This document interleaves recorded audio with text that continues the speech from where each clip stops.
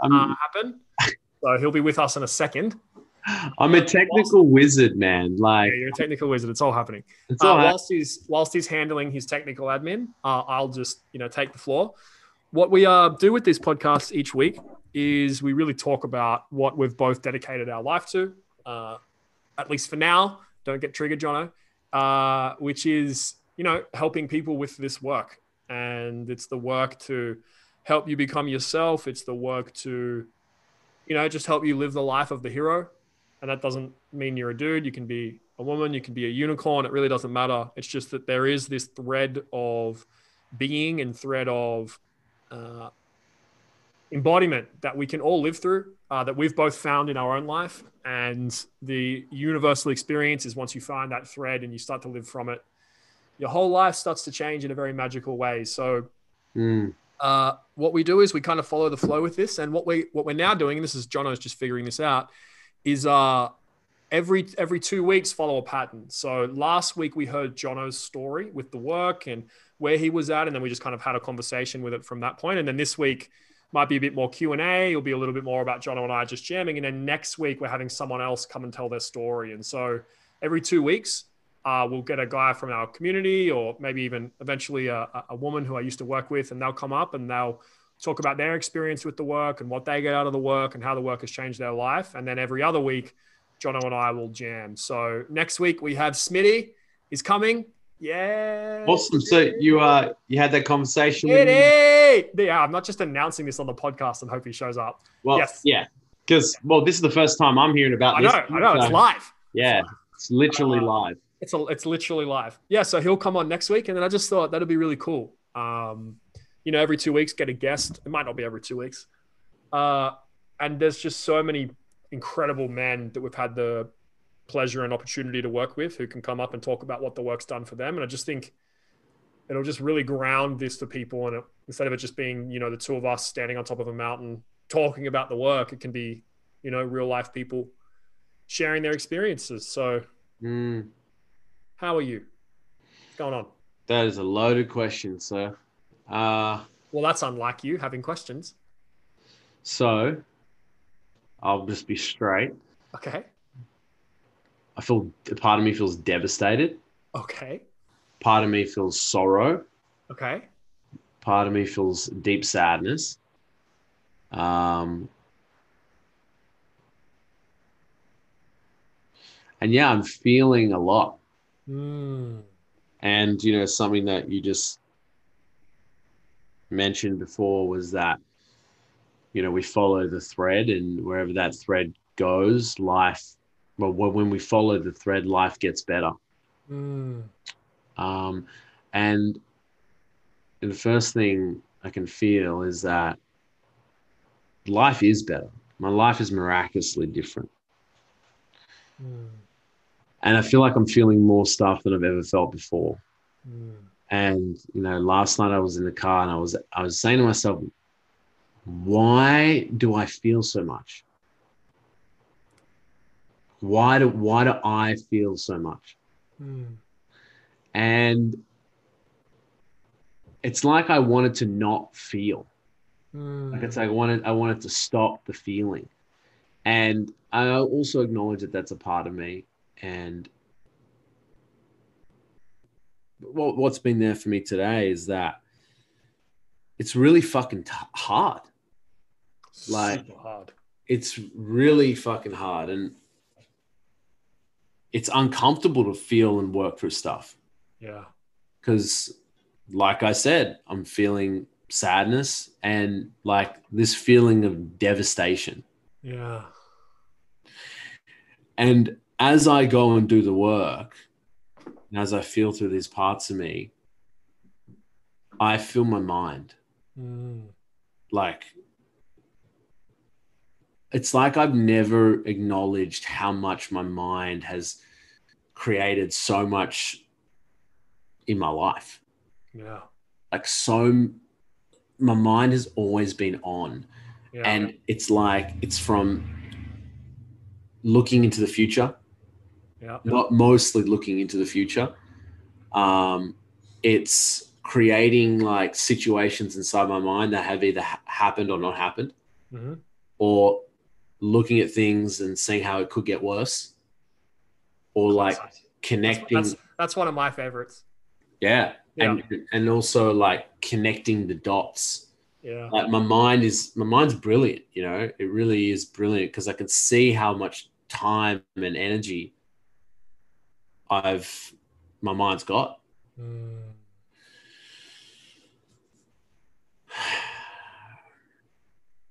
Yeah, and I think like, as I'm sitting here, I'm a bit tense, some sadness in my belly. Just had a very like beautiful conversation with Dynas, one of our, amazing team members. And yeah, being the hero, it's interesting because to someone who's never done any of this work, they think life getting better just means you feel joy all the time. And we do feel a lot of joy. Mm-hmm. And I'm a joyous person. I too, I don't like to label myself, but I too feel a ridiculous amount of joy. And people who meet me, and I've had this comment before, people are like, oh, you're the happiest person I've ever met. I'm like, yep, that's probably true. And I also feel everything. And there's no way to turn up the dial of feeling and be selective with what you feel. It's just all there. And if you choose to go into your basement and you go into it deep enough, this isn't easy to do, but it's doable. Eventually, the parts of you realize, oh, we don't have to bury things anymore because we're not going to run away from them. And so that means all the things that you would feel, like you're feeling devastation right now. It's like, well, usually you just go destroy that feeling somehow, right? Go get drunk or go exercise or play video games or buy some things or smoke cigarettes or whatever it is. You just go do something to distract yourself. Mm-hmm.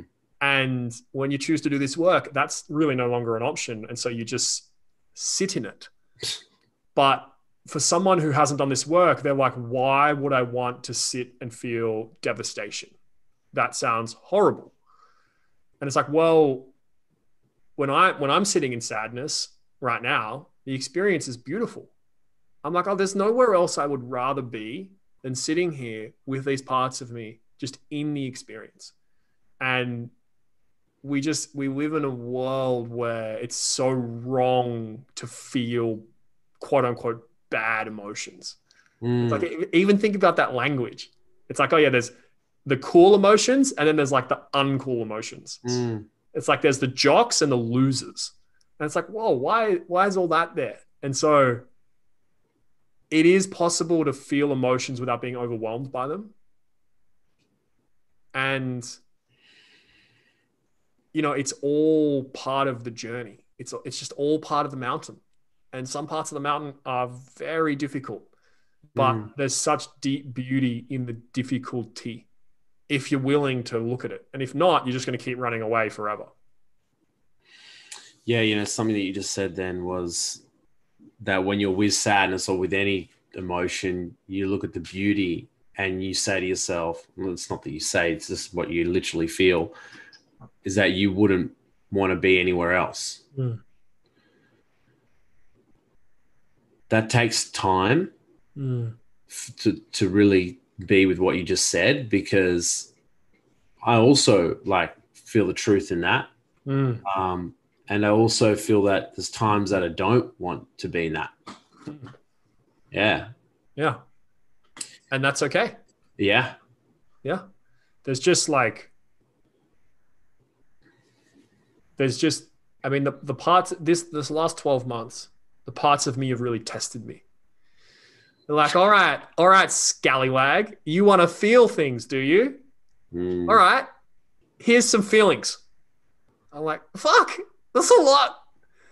And the things that we feel on any given week, worthlessness, not enough, something wrong with you, questioning, broken, no one has any friend. Like if I just went through the parts of me that I've met this week alone, from the last podcast to this podcast, it's insane. But what happened for me in the past 12 months is I really got unconditional love. And my love for myself for, whilst I was working on loving myself, which happened when I was about 22, the first 7 years of that was completely conditional. And even something as simple as my body, I'm going through a lot with my body now. And it's like, every time I look at my body in the mirror, I'm always excited for what my body can look like. Mm-hmm. Like, oh, wow, that's just all conditional then. Mm-hmm. I'm never happy with my body. Like, it's just always what my body can be. Totally, man. And what my life can be. Exactly. It's always something else other than what's here right now. And so I was being with all those parts, and this really all revolves around the teen for me. And there was just parts of me which I could not connect with. Didn't matter what I did, didn't matter how many conversations I had, doesn't matter how much I did the work. There was just no movement in the relationship.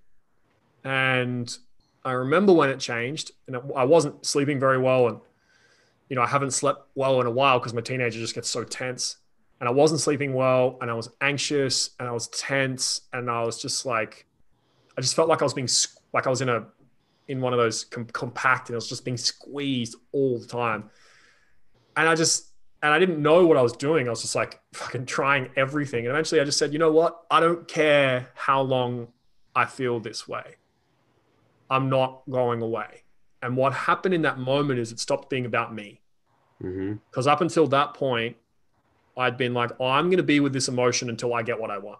And what happened is that moment started the journey of, we call it, there's two parts to the work, really agape and trust, love and trust.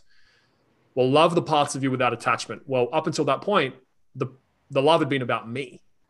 I was giving them love, and because they weren't changing into what I wanted them to be, I was upset, which meant my love is all conditional. But what happened in that moment is a door opened, and it took me a long time to walk through that door of, okay, well, what if I let go of trying to make my emotions be what I want them to be, and I actually just make this about them, and I just give up the rest. And I was like, cool, I don't care if we're awake till 3 a.m. every night for the rest of my life. And then, it got more extreme until the point where I was like, okay, this is now not me. This is now you guys need to trust. But it's like, I'm now in the position where I just really work on loving myself unconditionally, like every minute of the day. And that's why it's beautiful for me. I don't care what emotions I feel. I don't mind what comes up. Because it's so nice to be able to be there with the parts of me and to give them love. And that took time. And the difference in my life, once I let go of attachment, of like trying to get stuff from the parts of me and just made it about them. Yeah, that's probably the big reason why I've probably grown more in the past 12 months than I've grown probably in every other year of my life combined. So yeah, it does take time, and it is difficult because there's so many parts of you that you want to change. Yeah. And of course, there's a part of you who's like, I don't want to feel devastation. And it's so hard. And even once you've made the commitment, it then takes time for the parts of you to believe that commitment. Something that I'm feeling through at the moment is that there really is a difference between pain and suffering. Totally. And I'm feeling that at the moment, and I can kind of piece different things and piece things together in my life where I've experienced pain. I've experienced shit things happen, right? And fuck, man, people go through a lot of pain. Totally. And I also chose to suffer whilst in that pain. Yes. And the way that suffering looked like for me was to berate myself. Yes. To bully myself, to shame myself. To avoid yourself. To avoid myself. To really say that I'm not good enough. Yeah. And then I would do everything in my power to be good enough. Yeah. Right? Yeah. And I'm now seeing that is optional. Yes. Like that part of it is optional. And, right now I feel like it's a series of events that I feel like are painful.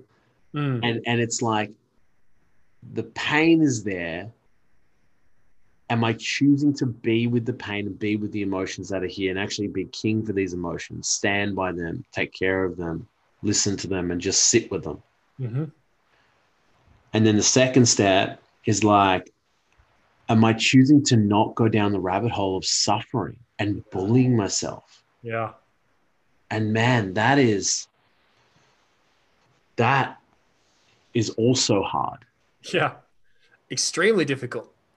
Because that's the way I used to do things. And I did that to an extent. I think, you can really push suffering all the way, obviously, till death. Yeah. And obviously many people do that. And that suffering for me stopped early. Stopped. I wouldn't catch myself doing it that much. It was unconscious. I would just do it. And then until I feel like I don't feel like the feelings of this anymore, I need to stop doing this. And then I would use that for fuel to go and be better in my life. But you're still suffering when you're trying to be better. It's just different. Doesn't feel like that though.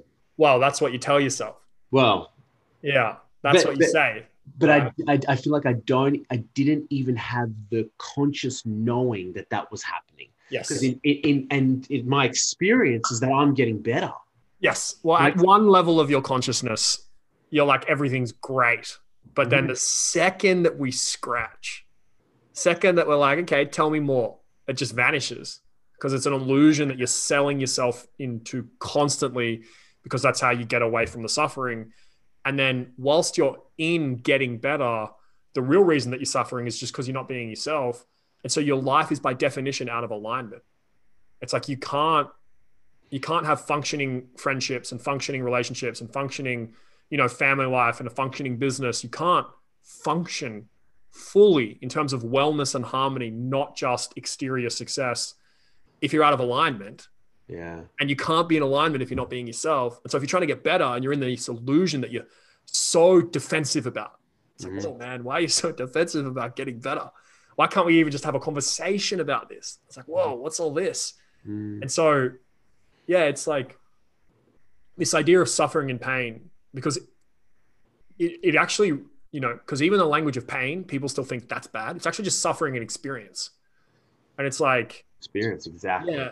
One of Buddha's Four Noble Truths is all suffering comes from attachment. And it's like, yep, that's correct. All suffering comes from attachment. Yep. So just to like give an example here, it's like when somebody has called me overweight or fat in the past, right? As a kid, that feels it's a painful, or my experience is that this is painful. Yeah, well, you just have an experience. I can give you an even more concrete example. It's like the way to think about this teaching from the Buddha is like everything changes. And so the example in your life is on maybe Monday night, you felt really good. Yeah. And some shit's gone down and now you feel devastated. So you used to feel good, now you feel devastated. Well, suffering comes from resisting that change. Meaning, I want to go back to how I feel Monday. I don't want to feel this. Yeah. I want to go. It's like experience is impermanent. It's always changing, never stationary. The suffering is judgment. The suffering. Well, the suffering is just trying to change. The suffering is just by definition resistance. It's like I don't want to feel this. I don't want to be here. I don't want to go deeper. Right. I want to judge. I want to change. I want to take drugs. I want to I just want to be anywhere other than my experience. Okay. How does that come from attachment? Well, when you say suffering, all suffering is attachment. What do you mean by that? Great. So when you're devastated, when part of you is devastated, if you're associated to those parts of you, that means you're attached to them. Yes. Right? And then because you're attached to them, they run your life. Totally. And so that's how the suffering starts. Right. In some ways, it's tricky because we use attachment in a very different way than they do. In some ways, you could say all suffering comes from association. Yeah, that's because you just said association. So I understand that now as association, but you're saying association and attachment from what the Buddha has. Yes, but it's not because it's deeper than just association, because it's disassociating, and then also it's the being the king component as well. Yeah. Just disassociate all the time. Great. Yeah. But you're not, you just disassociated, and that's cool. But it's actually to be disassociated. And then the big innovation that we found is, then it's actually our duty to serve the suffering. And again, the Buddhists do talk about this, that it's like, the lotus flower, which is again a representation of the Buddha, well, the lotus flower grows in the mud. And so if you focus on a lotus flower, the only thing that it can turn into is mud. Like if you're looking at a rose and it's already alive and all things change, then the only place that rose can go is to death. Yeah. So it's only going to go downhill, as you would say. Whereas if you focus on the mud, well, if all things change, the only place that the mud can go is to the lotus flower. This idea is in Buddhism, this idea is in Taoism. It's a very old idea. It's like, this is why we spend our whole life effectively focusing on the darkness, the parts of us that are uncomfortable to feel. Well, you mean us as facilitators? People who do the work. We do the opposite of what everyone else does. And by doing that, our life is magic. Because by focusing on the darkness, if all things change, then the only thing the darkness can change into is the light. Well, if we focus on the darkness, it's going to become the light. But if you only focus on the light and all things change, then the light can only go to darkness. And so you're just going to constantly, this idea of resistance again. And so, I was around some people last week and hearing them talk about their mental health. And I was like, you live your whole life just to never be still and alone. Because if you're still and alone, you get sad. And I was just like, that occurred to me as insane. I was like, what the fudge? But if I shared about what I do, well, I live my whole life so that I am still and I am alone so I can feel the sadness. They're going to be like, well, that's insane. Right. And so it's not, you can choose any way you want to choose. It's just like, I just think people need to be given the choice. Whereas I don't think people are given the choice. I don't think most people realize there's another way. Yeah. And then they try self-help and they go to some shitty meditation course or whatever it is, and it gets a little bit better and then it just stops. And they're like, okay, I've tried that. This is just how it has to be. I just need to self-medicate somehow. And all of that's just a great pyramid scheme. Yeah. And I think the other thing here is like this problem that we're talking about right now, human beings, like this is the problem. This is what human beings have been thinking about for thousands of years. Like life's really painful. What are we going to do about it? And I think, just to be blunt, I think the solution can be explained more powerfully. Because, I've read the Buddhist texts. I've read parts of Christ's message. Like I've read a lot of these things and I'm like, you have to do a lot of work for this to make sense. Yeah. You have to already be connected to wisdom in some sense for this to make sense. And I'm like, well, so much of what we're doing is taking these deep principles and putting them in a way where people can have the immediate felt experience and then have the community and the connection to constantly be guided around it. What makes such a big difference? I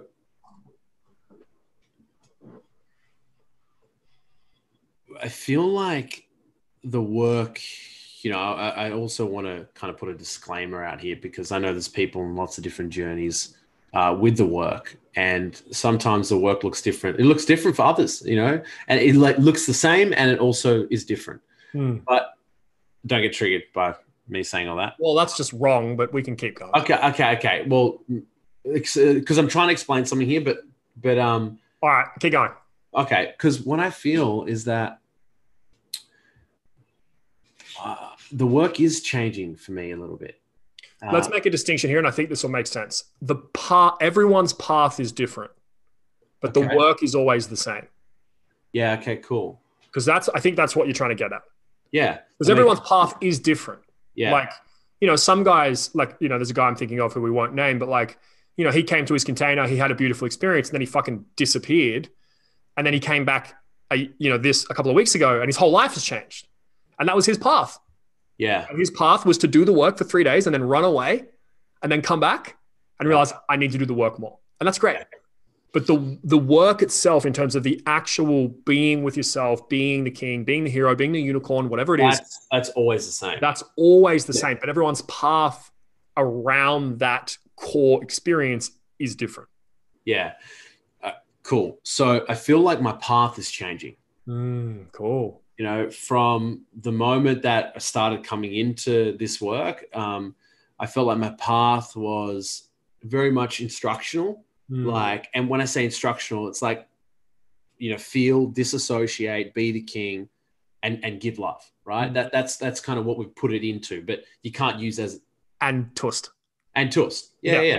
Well, yeah. Well, you know, you talk about being the king and Tust and love and all in one. So yeah, of course, trust. So the path back then, 2 years ago or a year and a half ago, was like me sometimes writing shit down, like writing all my misters down, writing down the parts of me, like trying to work out the pattern. That was my path. My path, the process. My path was like asking questions out loud to my misters. Right? Yes. The path has changed. So right now, the path for me, and it's also changing, but I feel like I'm not doing a lot of speaking out loud. All I'm fucking doing is just feeling. And as I feel, sometimes silently, sometimes just sighing, sometimes breathing, like just whatever the fuck's happening, I can feel that I'm being with myself and and I'm healing, you know? Yeah. I can feel that I'm just being a king, you know? But the king, my path of the king was like sometimes being the strength of the king, which is to be like, to really instill like safety. Yeah. It's like, the strength of the king is like, I fucking got you. Exactly. I fucking got you. But it's also now it's sometimes not that. Yeah. It's very playful. It's playful. Yeah. So the path is always changing. But I think the thing to add in here is it's really important that you're not, and again, I think you're doing yourself a disservice here because there's a really big banana in here, I think, for you, is you've got this idea in your mind that you're somehow doing the work your own way. It's like, no, you're doing the work because it's not the words that's important. It's the presence of the king. It's the presence. And so you're still feeling disassociating being the king. It's just that being the king for you, being the king can fucking be whatever you want. It's just that the presence of the king is there. And so as you're sitting here with these parts of you, and you even said it in your language, like, I'm just slowing down and I'm just feeling, and I'm just being the king. And I'm like, great. Yeah. You don't need the language. Now, some part, and the way to think about this, and again, this is a bit more of an advanced concept is like every part of you needs something slightly different from the king. Yeah. Right. So like Mr. Anger might need constant language. Yes. Right? Whereas Mr. Devastation might just need presence, and he might actually want you to shut up and just feel. And then some other parts of you want to joke, like little boy, often very playful energy. Whereas your teenager needs the dead serious, like, hey man, I understand what you've been through. I've got you. Yeah. It's all different. And so, dude, I'm really happy you're languaging this. This is really cool to hear. Yeah. And because I think for you, it's like what's happened is just the resistance has dropped. And so because the resistance has dropped, dude, it doesn't matter if you never talk to yourself. It's just feeling through, what does this part of my kingdom need from the king? And what it sounds like is happening right now is you're feeling a lot of the parts of you and they just want presence. Yeah. They don't want anything else. And it's like, great. Yeah. That's so cool. Yeah, it's really cool. And even just to go on the back of what you said before, like you were saying to me that I was trying to say to you that I'm doing the work my own way. And that's actually not, that's actually not how I feel. Oh. Like I can really see that in the past I have used this work to be like, oh, it's changing and now there's a different way and it's my way and everyone's got their own way. And like, I've done that before. Yeah. But that's not here right now. Like what I was really trying to communicate is exactly what you were saying to me. It's like every single part of you needs something different. Yes. You know, and it's listening to the part of you. Yes. And they might not talk, by the way.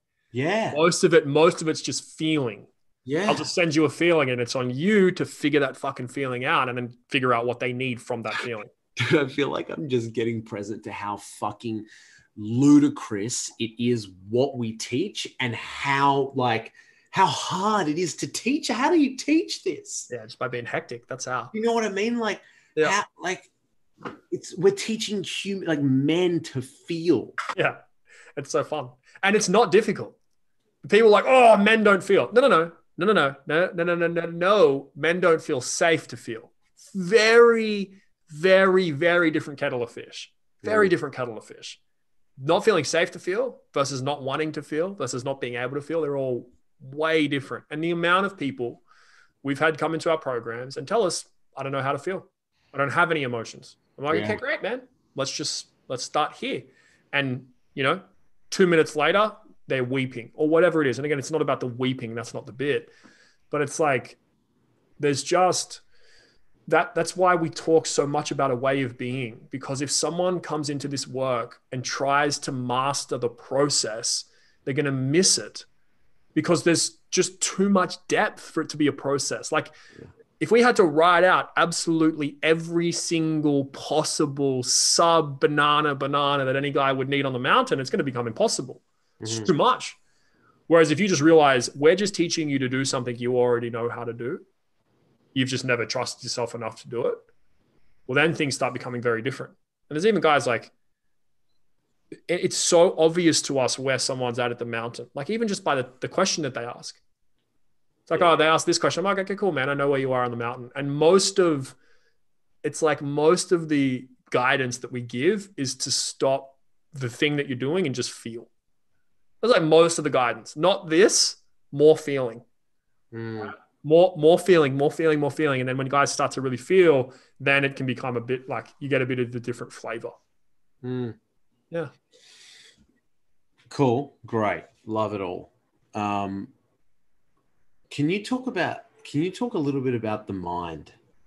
Because I was listening to some like neuroscientist chick on impact theory with Tom Bilyeu. Side note, Tom Bilyeu, like, man, just hard to listen to. You get a Matrix, man.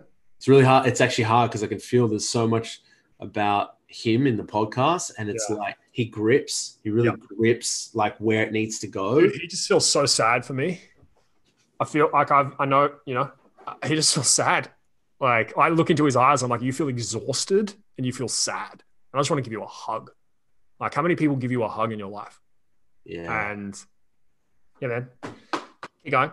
You listen to a neuroscientist. Yeah. And she was saying that the main function of the brain is to basically regulate the body, like to send signals to the body. Like, so for example, the stomach, like you've got a pain in the stomach. It's like, do you feel the pain in the stomach first, or does your brain go online first to recognize that there's a pain? And she was saying that it's the brain's job to communicate to the body what's going on. And there was a whole bunch of other stuff around concepts. And, she made an interesting point that as babies, like when babies grow up, that they don't know, like their eyes, like what's inside of them is just the brain, which is just developing in mush. And when they look at a human face, they don't see a face. They just see like a shadow, and then their face becomes something that they start to recognize. But yeah, so I want to learn more about the brain. Great. Because I think it's important to understand what's going on here. Great. All right. So I'm going to be very MJ with this. Here's the problem with this neuroscience chick. And really with all of this. And please, I'm butchering this. So like we can't, no, that's fine. You know what I mean? Like, yeah, no, you've thrown her under the bus and that's okay. Oh, right, so the lack of awareness around the fact of cleaning your own window is, in my estimation, one of the biggest things which stops us, actually the biggest thing which stops us from finding truth. Because all neuroscientists and all human beings are biased. Now, I don't mean biased in the way I mean confirmation bias. I don't mean that. I mean biased in the way that maybe they don't want to feel their emotions. And so when they go in to do science, they're definitely not going to focus on how much we need to feel our emotions. Or does that make sense? Yeah. It's like if you're burying your own shit, if you live in a very tactical mind, a very structured, very strategic mind, Then as you go into the brain, that's what you're going to see. Yeah. Because you're going to look for it. So anytime anyone says this is the brain's main job, Yeah. I'm already like, nope. And even, the seeing the sun, being the sun video that we're about to put up, I talk about the brain. And my first thought is, we don't understand this thing. We have no idea what it does. It does a billion things. Here's one of the things that it's supposed to do. And then and all that framing is really necessary, because otherwise you're just like, because in my understanding, first of all, there is no brain body separation. That's an illusion. There's just nodes. You've got one aspect of your brain between your head, but your brain's like, I think this is true. There's more, I don't know if this is true. There's more neurons outside your head than in your head, or something like that. There's definitely more like brain tissue, if you count the spinal cord as brain, which it is, outside of your head than inside of your head. So we all walk around and we think that there's this thing up here and then all the stuff down here. And that's a lie. They're all the same thing. And you can't take the brain out of the body because it doesn't work like that. It's all interconnected. Now, again, to just go one level deeper into this, it's both ways. Your body is sending just as much signals to your brain as your brain is sending down. And again, we know this in the gut, for example, there are neurons in the gut. Most of your serotonin is created in your gut, and your gut can talk to your brain. Your gut sends your brain messages. And so it's all two-way, and it's all kind of moving together. Now, the reason that we evolved brains is to move. And we can be reasonably confident about that, because there's a type of fish where it's like when it's young, it's a fish. And then when it gets too old, it like becomes coral. And the first thing it does when it plants itself is it eats its own brain, because it doesn't need a brain if it doesn't need to move in the world. Right. So I know. To say that the brain's main job is to send signals to the body, well, your heart doesn't need your brain to send its signals because it has its own internal like neuronal system. It's so much more complicated than that. And so what I suspect this woman was doing, and I don't know her, so whatever, is she had an outcome that she wanted to get to. And she went into neuroscience to prove that outcome. And I bet you what was the main point of her sharing with Tom Bilyeu? Take care of your body more, or like? No, I tuned out. I had about 57 minutes left of the podcast. And so how long did you get in? Like 6 minutes? No, I got in an hour. Oh, wow. It's 2 hours. Yeah, it's 2 hours. I'll give you just one more example of this. It's really common. There's a guy who's making the podcast circuit at the moment from Stanford, and he's talking about how to be like the best brain that you can. And it's like, deep work in the morning. And he's talking about the neuroscience of high performance. And I'm like, great. He goes in and he looks at the brain as an organism of high performance. So everything that he knows about the brain is tilted. Oh yeah, the brain's a high performance machine. So that's his language. Right. And this woman has other language. She's like, oh, the brain has this thing. And two things here. One, there's this very deep idea in science that all of the metaphors that we use to explain the world correlate with the biggest invention in the world in that time. So for example, when clocks and trains were the craziest invention of the day, all of the metaphors that we used in physics were about mechanisms. The universe is a machine. It's a clock. And if you can just understand the machine well enough, then you'll be able to use it. That was back in that day.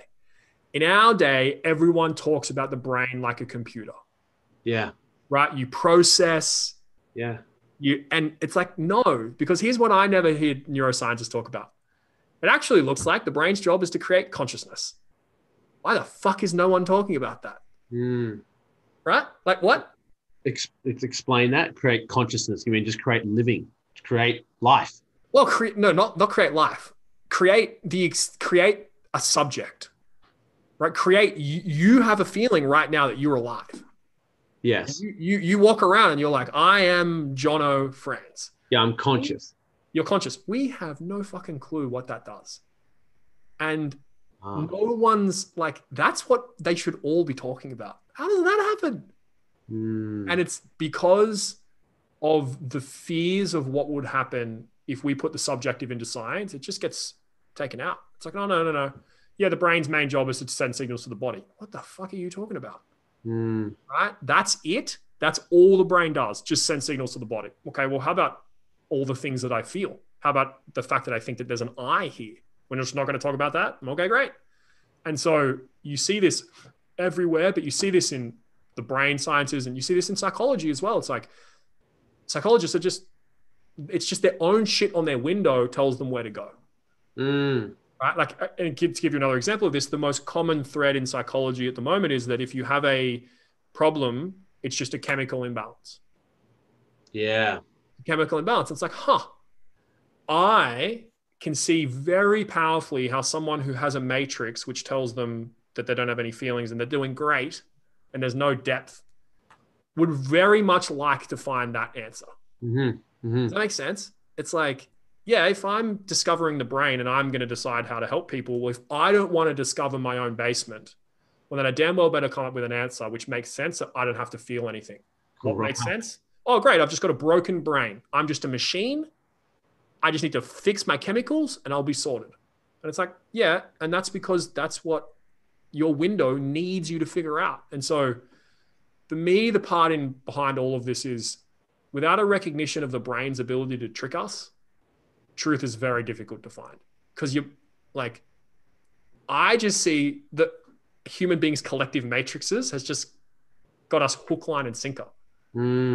It's hook, line, and sinker. And I'm like, yep, this is just all the matrix kicking goals every minute of the day. Like, what's coming up for me is like, it feels like it'd be hard to trust as well. Like, if you're talking about, even a psychologist that believes that, a depression or anxiety is a chemical imbalance in the brain, right? And you're saying to me that it'd be great if, they found that discovery and then obviously for themselves that they were struggling with cleaning their own windows. So yes, the chemical in the brain is like A-okay. Yes. Well, fuck, like that person's reached a certain level in their field to be able to communicate to the world this message. Yep. And I'm not saying that this message is right or wrong. Understand. Me either. I'm like, how do we trust? Totally. Well, and so people don't. And people go deep into psychology and go deep into psychiatry and realize that unlike biology and chemistry and physics, it's not built on top of a rock solid foundation of experimental data in many cases. The social sciences, for example, they've found that it's either 50 or 75% of the studies that have been done can't be replicated, which means they're bullshit. So half of the field. Social sciences. What yes, social sciences is like if you heard of the prison experiment, like the Stanford prison experiment, where they lock people up, or the like shock experiment, where they would pretend to shock people and give people answers. It's just like, a very famous one is people like, they've done experiments to show that if you're holding a hot cup of water, you're nicer than if you're holding a cold cup of water. Oh, okay. Right, all that sort of stuff. It's like that whole world. And they found that at least The Art of Persuasion, that book, is probably built off social science. Yeah. Yes. It talks a lot about that. Yeah. Great. So at least half of that, the whole field is bullshit. Like full stop. Half. Yeah. And so then what happens, and this is why I think scientists, we just need to have a very honest conversation about how there's still so much humanity in science. People then realize this. They then say, I don't trust science. Who's been saying that I don't trust science? Conspiracy theorists have been saying this since day one. That means everything that the conspiracy theorists say must be true. Therefore, I'm not going to get a vaccination. And it's like, for me, the way I look at this, yes, the responsibility is on the conspiracy theory people, but the responsibility is also on the scientists, that they bandy about this word science in things which are not science. And so then people stop trusting science because they realize there's bullshit in one area. And then people just go, okay, then the whole thing must be bullshit. And then they Google into, is science bullshit? And then the top search that comes up is some fucking conspiracy theorist. And then all of a sudden they don't get vaccines. It's like, yes, all of that happens. And it all comes back to cleaning the window. And, Yo and I are getting, Johan, will never be invited to the podcast. Don't make that mean anything, Johan.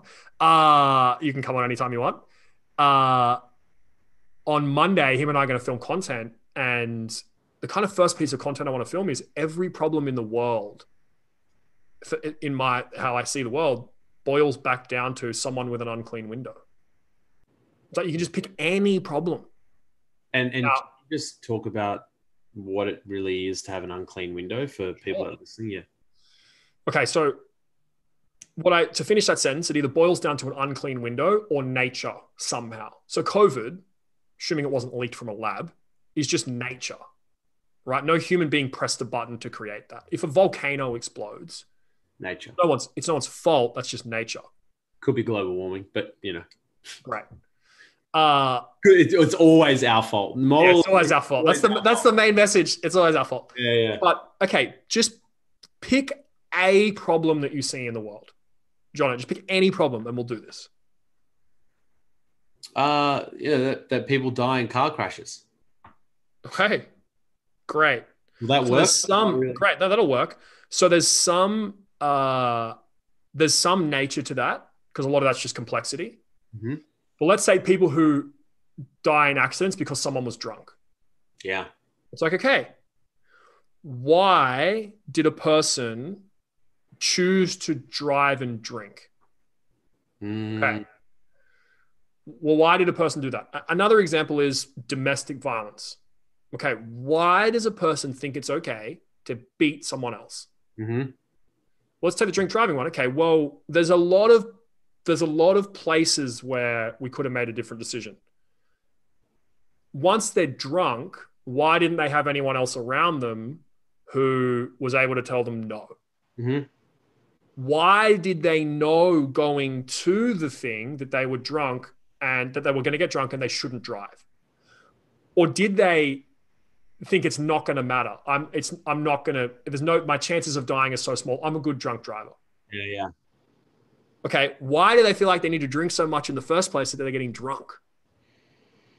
And you can pick any one of those threads. And what you boil down to is there's something that's happened in that person's life, which means that they've got parts of them which are trying to keep them safe from that happening again. And those parts of them are running their life. And one of them might be, well, I feel quite worthless and it's very difficult for me to feel things. And this is super common with men. One of the ways that I can feel things is to be reckless. Because one of the only ways I can feel anything in my life is if I'm really reckless. So I speed, I don't wear a seatbelt. And if anyone tries to talk to me about not speeding or wearing a seatbelt, underneath the recklessness is feeling worthless or feeling nothing. And so I defend speeding with my life. Because if you're trying to tell me not to speed, what you're really telling me is feel worthless. Does that make sense? Mm-hmm. And so when you tell them not to speed, they speed more. Yeah, I can actually feel it every single time that I've been speeding. It's either because I'm in a rush or I want to go fast. Yeah. And dude, I've driven a very fast car around a track in Las Vegas. I'm all good with driving fast. But what is it that means that person chooses two options, be safe or drive fast, and they choose to drive fast? Like what is that? Because what are they, and I'm just going to skip steps here. What's missing in a person's life where they feel like they have to risk things needlessly just to feel something that driving fast gives them? Why can't they just feel whatever the feeling is from driving fast in their life? Why can't they just feel that without having to risk their life? Well, it feels like I need to put something into the external world to do something. Cool. Which means something in your internal world is not where it needs to be. That makes sense? Mm-hmm. It's like, oh, I don't like how I feel. Let me change how I feel. Let me speed. That makes me feel awesome. Therefore, I'm going to speed. Fuck. I can feel it. I feel this coming through as well. And it's like, how many times have I been feeling something, resentment, anger, or whatever it is? And the first thing that I've wanted to do is go and have that conversation. Like go and I feel like this. What do I need to do? And that's what I've asked myself that so many times. Okay, so this is how I feel. What do I need to do? Yes. So instead of who do I need to be? Yeah, but not even because you can lose yourself with that. Yep. Like, as in, who do I need to be? I'm interpreting that as like, okay, so who do I need to be whilst I'm doing something? No, who do I need to be for myself, you ning nong? Yeah, I know. No, so let's choose another example. Let's choose climate change. All right.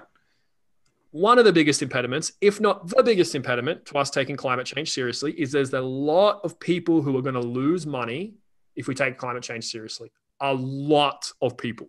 A lot of people are going to go out of business if climate change is real. Yeah, my share portfolio will also go out of business. Yeah, so there you go. So you've got disincentives. Okay, great. So, okay, well, those people pay politicians to not take climate change seriously, or at least drag their feet. Okay, well, why do the politicians accept the money? Because you would think as a politician, your solemn duty is to take care of whatever it is. Why are you taking money when what you should be doing is having the value set? And again, this doesn't have to be this way. I just think this is what we would all choose as a society, is we want our leaders to choose character over like themselves. Mm-hmm. I think that's what we could very comfortably all decide to do. And what we've really liked in Australia, at least as COVID has happened, is, well, it's less so now, but at least while it was happening, the politicians just stopped being dickheads. It's like, great. In America, they didn't stop being dickheads, and that had a wildly different impact. UK, 50-50, right? Germany, no dickheads, and they've dealt with it so powerfully. Basically, every country in the world who's dealt with this really powerfully, their politicians just decided not to be a dickhead about it, and that just made things so much easier. Okay, well, why are politicians being dickheads around climate change? Well, it's because there's massive incentives for them to be dickheads. They get money. They get reelected. It's like, okay, well, why is it more important for that person to get reelected than to do what's the best thing for the country? Why is that there? Okay, well, let's go one level deeper. Well, they would get so much significance from being a politician. It's like, if I have to choose between being in the political seat or not being in the political seat, well, I'm going to choose being in the political seat. Okay, well, why is it more important for you to take care of your own ego than it is to do what's best for the country? And we can argue about what's best for the country. I'm not suggesting this is a political thing. We can pick an issue on the left and do the same conversation. Well, it's because I really like having power. Okay, well, why do I like having power? Well, because I feel powerless. I feel insignificant without my political job. I feel like money gives me validation. I want to have a nice house. Okay, well, past scarcity, why do you want to have a nice house? Well, because it makes me feel like I'm better than Sandra across the street. And it's like, okay, well, why has that come up? Well, because when I was a kid, I was poor. And I decided when I was 6 years old, mum and dad used to fight all the time because of money. And so I really want to be rich because then I won't have to fight. And it's like, there's no wrongness in any of this, by the way. It all makes sense. It's like, okay, great. So because that ex-politician, man or woman, unicorn, it doesn't matter, they aren't complete with what happened to them as a kid, they don't make unbiased decisions. They make decisions to solve for what happened to them when they were a little boy, to solve what happened to them when they were a teenage girl, to solve for them when they were a person when they were 9, instead of actually making the decisions which are in the best interest of the country or whatever it is. It's like, yep, great. There's political polarization. It's like, we can just keep going. We can pick any problem in the world. As long as it's not nature at the bottom, and all problems are nature at the bottom, what you find is human beings just with unclean windows making decisions to serve themselves rather than doing what's best for the group. And that's okay. Of course, that's what we all do, and we all do that at times. And if we lived in a world where that didn't happen, and that's not an impossible thing, because we know now how to do that, and we didn't before, we just live in a very different world. Yeah, you talk about instead of doing something that's best for them or the people around them or what they think they should do, like do something that's best for character, or do something that's out of good character.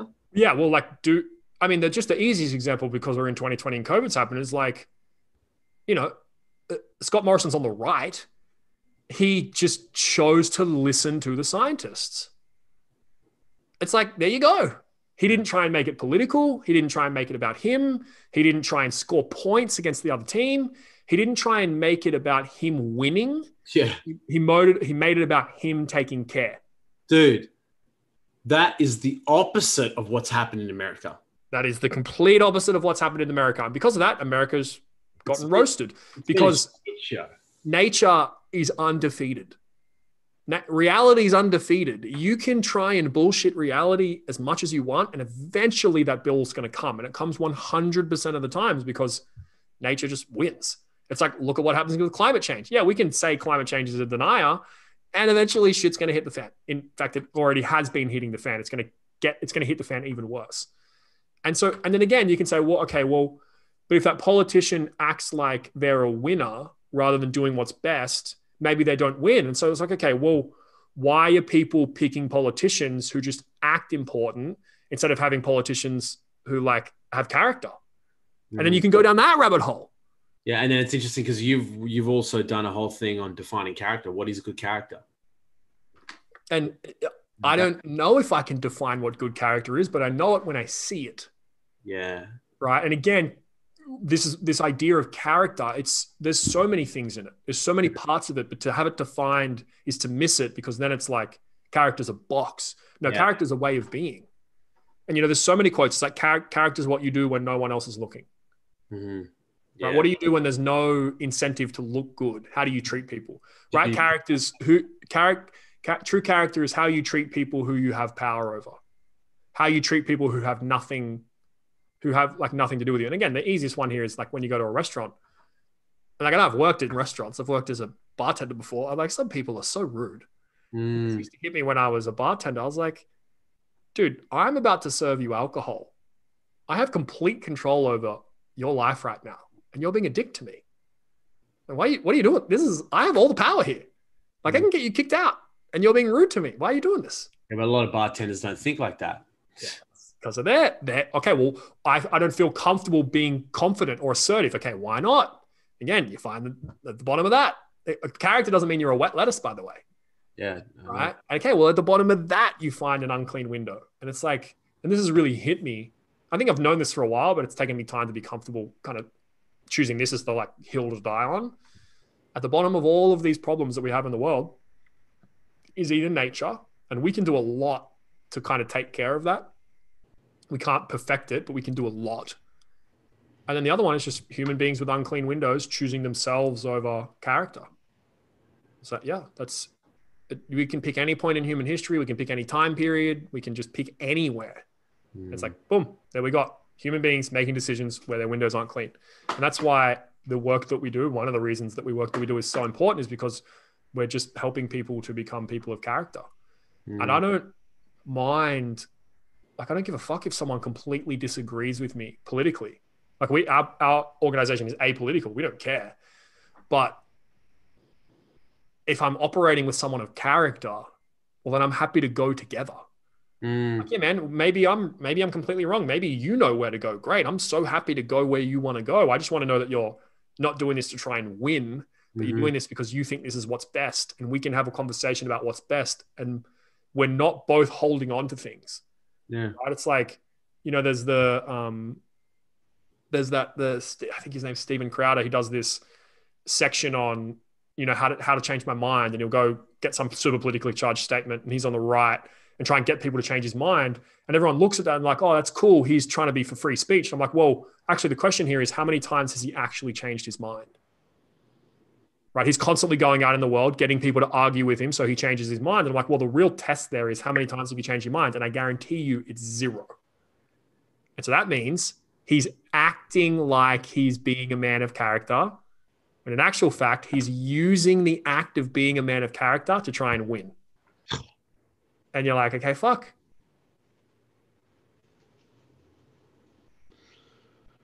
Oh. Yep. Devastated, sad, sorrow, and now stressed.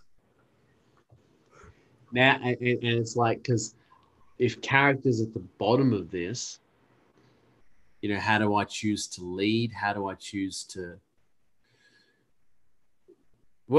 to do? Well, for me, it's just do the work. It's my answer. Like, there are so many problems in the world that I feel, and I'm like, fuck, that's a really big deal. And I'm like, okay, well, I can't do all of them. So what problem can I focus on? Where by focusing on this problem, it'll take care of all the other problems. And for me, it's just the work. It's like, and I really believe this, and I think this is totally possible. I don't think this is actually that difficult. If in high school, every high school had a facilitator, and every high school in the world, the structure of the school was built around getting the guys to hold space and do the work. Yeah. And they still learn everything. And that's great. Yeah. They still do the work. I just think we're in a completely different world. I just think so much of this goes away because we know and someone who's doing the work doesn't see this, but as a facilitator, you see this, 90% of it's the teen, right? 10% of it's the little boy, and then the rest is the teen. And it's like, okay, well, if we could just wipe that away. Or just go into the teen years. Yeah, that's what I mean. We just go into the teen years and just make sure we build it in a way where that shit doesn't happen. Yeah, but just because you go into the teen years doesn't mean that shit is going to stop. People are still going to get bullied. People are still going to go through trauma. People are going to do people will still go through trauma, but people get bullied. But every week, everyone sits around in a circle and is facilitated, and it's just expected. It's not in, one out. It's like, okay, why did you bully that person? Do you know what I mean? It's like, yeah, hectic. That's possible. But again, we can't do that because the teachers don't know how to do it, and they're scared of what comes up, so they won't let it in. And it's just like, you got to be a fucking a man of character, a woman of character. Yeah, or a person of character. Exactly. Person of character. Yeah, man. And that's why I think we're going to be okay. We'll just keep pumping out people of character and we'll see what happens. All right, bro. Anything else before we finish up? Nah, man. It's good. I'm glad next week we have a guest. Yeah, cool. Can talk less, listen more. We're going to be coming to you live from Port Macquarie next week. Well, I'll be live from Port Macquarie. Well, you'll be in Port Macquarie? Yeah, I'll be in Port Macquarie. What are you doing in Port Macquarie? I'm gonna visit mum and dad. Just throwing a curveball out there. Oh, cool. What are they doing in Port Macquarie? Well, it's just cleaning their window. Jokes. We're just going to hang out. So yeah, we're going to go up to Port Macquarie for 3 days. Tuesday, Wednesday, Thursday, fly back Friday, and then obviously the KYD on Saturday. All right, everyone. It's been fun. Thanks.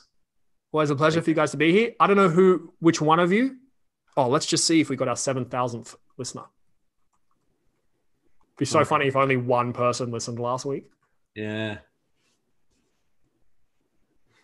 How do we dashboard? People always commenting as well. Oh, are they? That's nice.